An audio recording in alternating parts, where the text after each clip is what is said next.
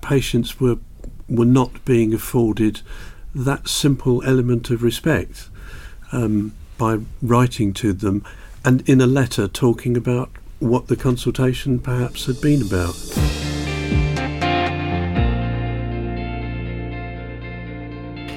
In many countries, the UK included, it's common after a secondary care consultation for that consultant to write to a patient's GP, copying the patient in, to update them about what's happened with the care.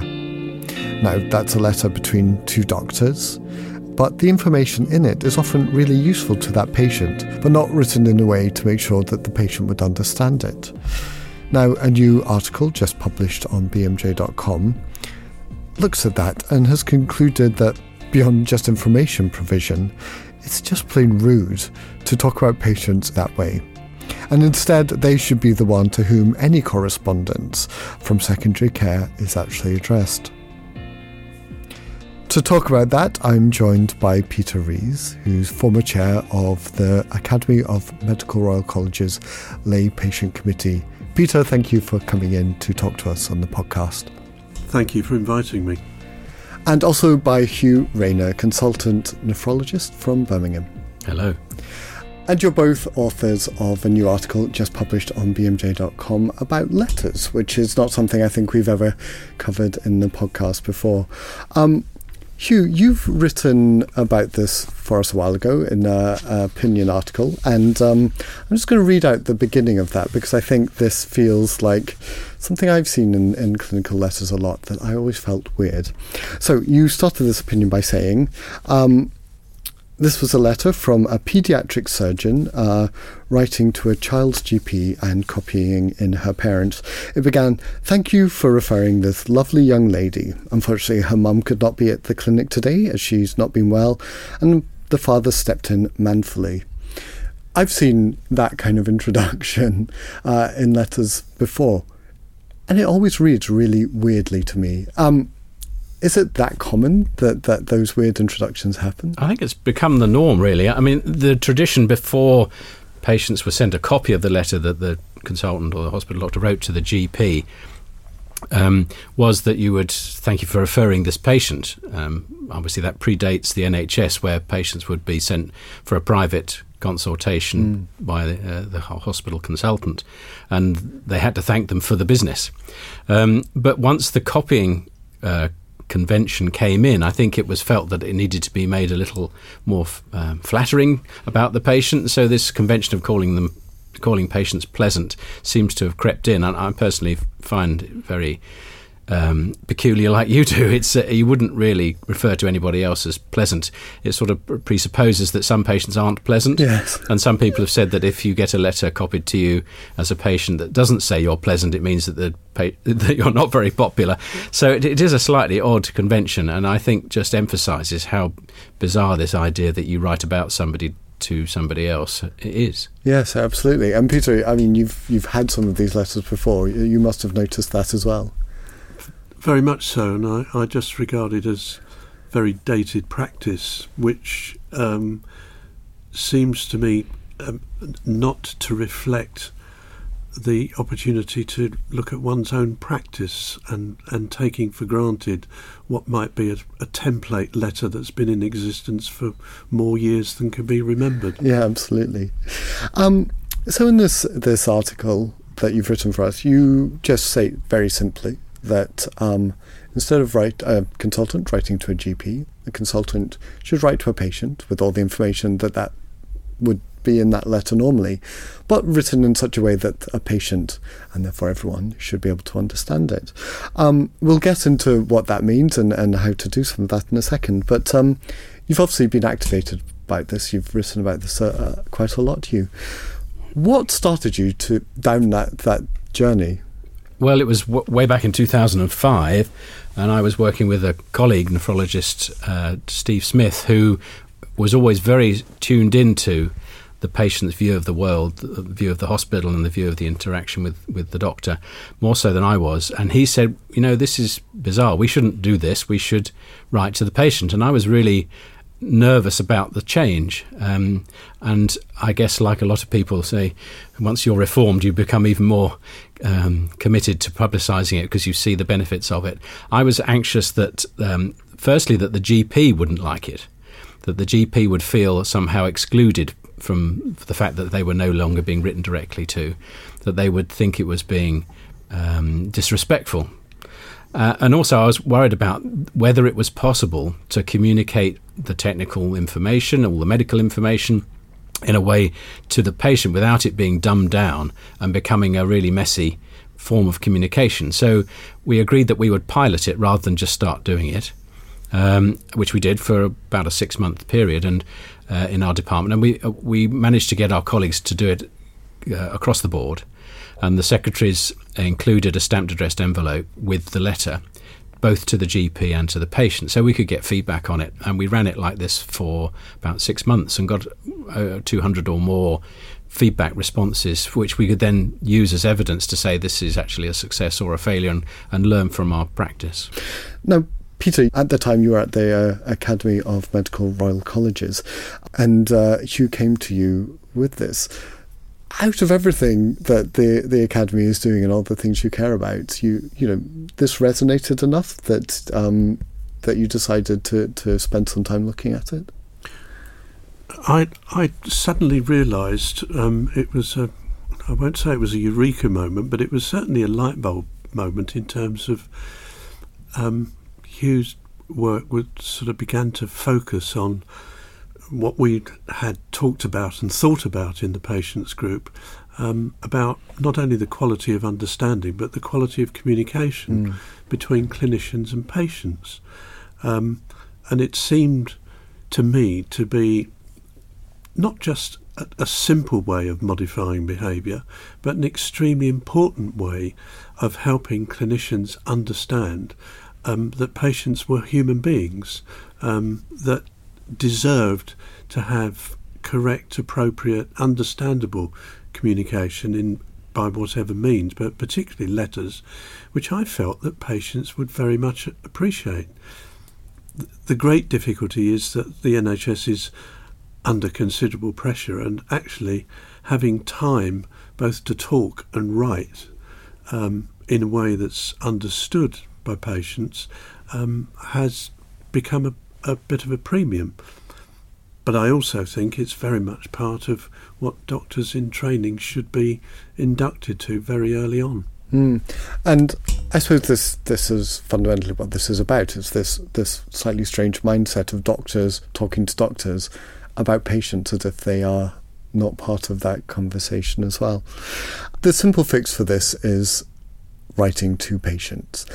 But as you say, Peter, that's not something that doctors maybe necessarily feel they are particularly good at doing, and you put in here some advice.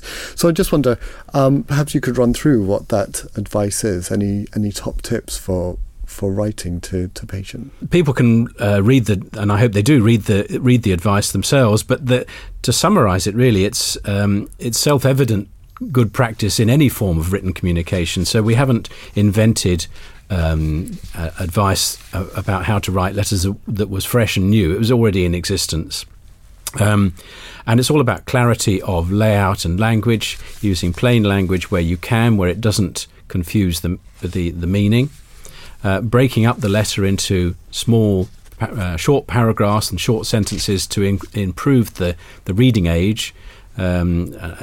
People may not realise that the average reading age in this country is apparently the age of a 9-year-old, and it's very hard to actually reduce a letter from a clinician to a 9-year-old. But aiming for a 13-year-old on a reading age score is what we should be going for, and then making sure that by doing that you don't miss out important information. So the great concern amongst everybody, I think, is that by doing this you reduce the value, the clinical value, the informative value of the letter. But if you divide the letter up into fairly conventional sections, you can then have a free text part of the letter which follows those rules for plain English that the patient will read, and a section that is more perhaps aimed at the GP. But even there are conventions that actually cause confusion.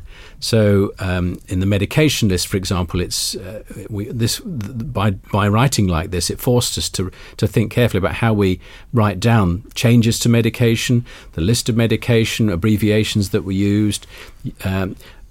GPs receive so many letters, it's beholden upon the hospital, I think, to make it clear and easy for them to understand instructions for change of medication, for example. So we say put those in bold. So they're pretty obvious pieces of advice that if you implement them, you can make an easy step change in the quality of the communication.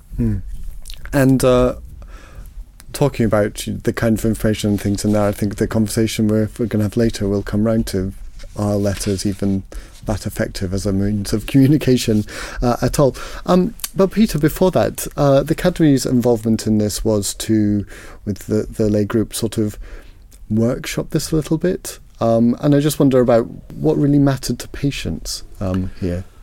Well, I think we had some very interesting discussions which fortunately and appropriately spread across all of the medical royal colleges and faculties that were represented on our lay group.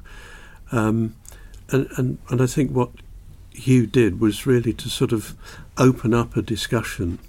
I won't say that patients had been afraid to have and to interfere with sort of clinical communication, but did actually realise that there was a problem there about how people were communicated with, and that produced in some ways an element of indignity to begin with, and then how can we help this process, and how can we put our weight behind the work that Hugh was doing to say from the patient's point of view, hang on a minute, there's a human being in there, could you just not talk to us appropriately? The other thing that occurs to me is when a doctor is writing to a doctor and the patient is just copied in, that doesn't invite the patient to ask for clarification about something that they might not understand. It doesn't, I suppose it must make you feel almost like an interloper if you try and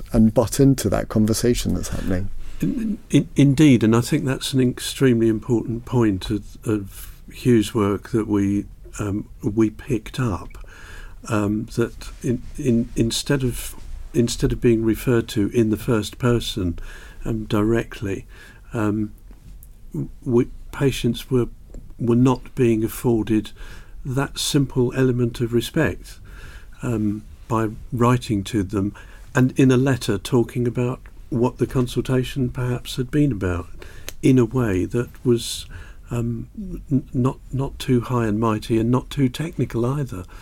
And I think that has been the problem with a lot of letters, that the technical element is for communication between clinician to clinician, not a clinician thinking, well, how can I follow up the consultation that I've had by talking to a patient in a most appropriate way in a letter. Now, Hugh, people who can communicate fantastically in a spoken way, perhaps in a face-to-face consultation, might not necessarily be particularly good at communicating in the written word. I mean, that's why editors have the job that editors do. So I just wondered, when you were starting this and piloting this with people, was there a kind of learning curve? Did you take people through a little program of how to actually Well, we do took this? ourselves through that program, and that was part of making the introduction actually more interesting and certainly more effective, I think. I come back to the reading age score. That's actually remarkably helpful because you get a number, and doctors like measuring things and they like data. And I actually got the agreement of my colleagues to take a random sample of everybody's letters, trainees and consultants in the department, and score them, and then put that data up in front of everybody and say, look, this is the variation. It was huge. Variation was huge. We tended to find that the trainee doctors who did quite happily take on writing to the patients, they would write much longer letters, very much more verbose, and tend to put in writing phrases that they would use face-to-face, which actually isn't a good way of writing a letter. making it familiar, but not just like a conversation. So there are a lot of conventions and phrases that people use that actually aren't necessary, aren't informative. So you say things like actually, and a lot of the thing I'd like to include. So a lot of doctors include the strange medical phraseology that we use. So they would write, on examination, I could hear no murmurs in your heart, or something like that. On examination, that's when you see it written down and read it from the patient's point of view, it's a very weird phrase, but we use it all the time. We think it's normal speak. But when you start seeing it in a written letter, it stands out. And it's getting rid of all those rather unnecessary bits of phraseology. They're not really jargon, they're sort of medical speak. Made the letters much simpler and clearer. Yeah. Just a quick note on reading ages. The thing that I found when I was, studying, that someone explained to me that a reading age of 13 doesn't mean that someone has the comprehension of someone who is 13. It just means that 13, that's the point where people's education starts splitting off and going in different directions, and you might not have studied science at all. You might have studied English literature or something. So it's about assumed knowledge rather than, I don't know, mental capacity perhaps. Yes, that's helpful, yeah. So we've been talking here about letters, which are a very old form of communication.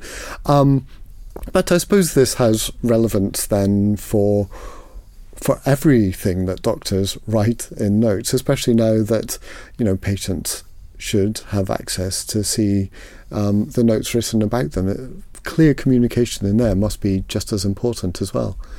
Peter, would you care about that? Have you seen your notes? Were you able to understand them? Yes, I think that's a very important point. Access to information about oneself is now protected and enshrined in law. But certainly as a patient, I have always been very grateful when I've had a letter that has been written by a clinician to another clinician, sort of copied to me. And I have personal experience of that happening, but with a consultant actually saying, let me know if there's anything that you're not sure about or you don't understand in a letter, which there was, and I did get in touch with him and had a very useful follow-up telephone call. But he seemed to be on the right path to making communication with patients better. And I suppose, Hugh, the point there is a communication isn't just one thing that happens, it's a dialogue that goes backwards and forwards. So beyond the letter, do you think there is a necessity to change the way in which that dialogue happens? Yes, the skills that we're talking about are generic skills and need to be taught. I had to teach myself. They're not included normally, as far as I'm aware, in undergraduate or postgraduate education. This is an assumed skill, which I think is a bit of a hole. There's a lot of emphasis on communication skills, by which people refer largely to face-to-face breaking bad news kind of conversations. Which is very important, clearly, but the written element is often omitted in training, and I think that is something that needs to be addressed. So the idea that letters are a bit outdated, I would switch it back, actually. We often got comments that, why don't we just make these electronic communications? Well, firstly, clearly there's a digital divide, and a lot of patients, elderly patients, particular are socioeconomically deprived patients don't have ready access to those forms of communication. But even those who do, the fact that you don't get letters through the letterbox anymore, when you do get one on a piece of paper, I think it has greater impact. So I would suggest that the importance of a paper letter that is a clear and concise summary of what's gone on is more valued now that it's an unusual event than it would have been in the past. The other angle is that a lot of concern was coming from clinicians who would say that my letter is an important record of medical information and medical facts that the GP needed to know. And in the past, I think that is, and potentially still at the moment, that is true, that the GP needs to be given information, factual information about a patient, because they can't get it easily in other ways. But as intercommunication between medical record systems improves, the use of the letter as the way of communicating test results and so forth has diminished. And so the letter can focus much more on interpretation and action and management plan rather than just a factual description of physical findings, for example, making it easier to switch to writing the interpretation and the management plan in a way that the patient can address. So I feel convinced by your argument. If there's anyone listening to this or reading the article as well that feels equally convinced and wants to change their practice, is there anything stopping people just writing to the patients and copying the GP in as opposed to the other way around? Well, I would go the other way and say that the bodies that opine on these things and give recommendations on these things, for example, the Academy. This was the Academy of all medical Royal Colleges. Uniformly, enthusiastically endorsed this. They've issued that guidance. The Royal College of Physicians, my college, has included it in their guidance for best practice for outpatients. The GMC supports it. Medical defence organisations see this potentially as a way of reducing litigation as a result of poor communication. So I think the boot's on the other foot now, really, as you should say, why not? And I have had conversations with other doctors. The issue of how to get doctors to change their practice is actually quite difficult. Members of the public find it hard to understand why we can't just say, well, now you've got to do this. And I find it hard to defend why doctors are hard to change their practice, but recognise this is a difficult challenge for some clinicians that are really quite resistant to it. I remember one presentation I made to a group of medical directors, and a medical director said, well, I write very clear letters to the GP and copy them to the patient. What's the difference? And I thought, oh, how am I going to deal with this question? But what was interesting was I didn't need to address it because everybody else in the room, all the other medical directors in the room, say, you don't get it, do you? And some had their own personal experiences of them having been patients where they'd been written to directly. That this is not just about the facts or the letter. It's about etiquette. It's about treating a patient, as Peter has said, with respect and dignity. And so I think you have to appeal to people's better nature almost to get them to persuade, to want to change. But I would say if they take on the challenge and give it a go, they will not be disappointed. It's been the most productive and rewarding change in my practice I've done since I was appointed as a consultant. Can I just come in with an adjunct to that? And I think what Hugh has said is absolutely right. My professional life is working for a university training teachers, undergraduates to become teachers. And part of that training is the very important emphasis that we play on the relationship between schools, teachers, head teachers and parents, and how that relationship is improved. And we do expect and include writing skills as part of the training programme over the 3 years. So I think that apart from existing clinicians and current practice, which is very important, and I think the research that's been done bears this out very clearly for existing clinicians, it is something that needs to be thought about very carefully, how it is embedded in the training of all doctors. I think we've done a lot of work, or there has been a lot of work done on verbal communication, but this writing outpatients' letters to patients raises a lot of very interesting issues about whether that sort of attitude towards a patient and writing to a patient is included sufficiently strongly enough in a clinician's training. So there we go. That article, Writing Outpatient Letters to Patients, is now published on bmj.com. Hugh, Peter, thank you so much for coming in and talking to us on the podcast. Thank you very much. Thank you very much. Now that's it for this podcast, but we'll be back later this week looking at Big Tan, how the tanning industry has influenced the research published about the effects of their product. That will be available on Apple Podcasts, Spotify, wherever else you get your podcast from. So if you haven't already, you can subscribe so you don't miss out on that. So until then, I'm Duncan Jarvis. Thanks for listening.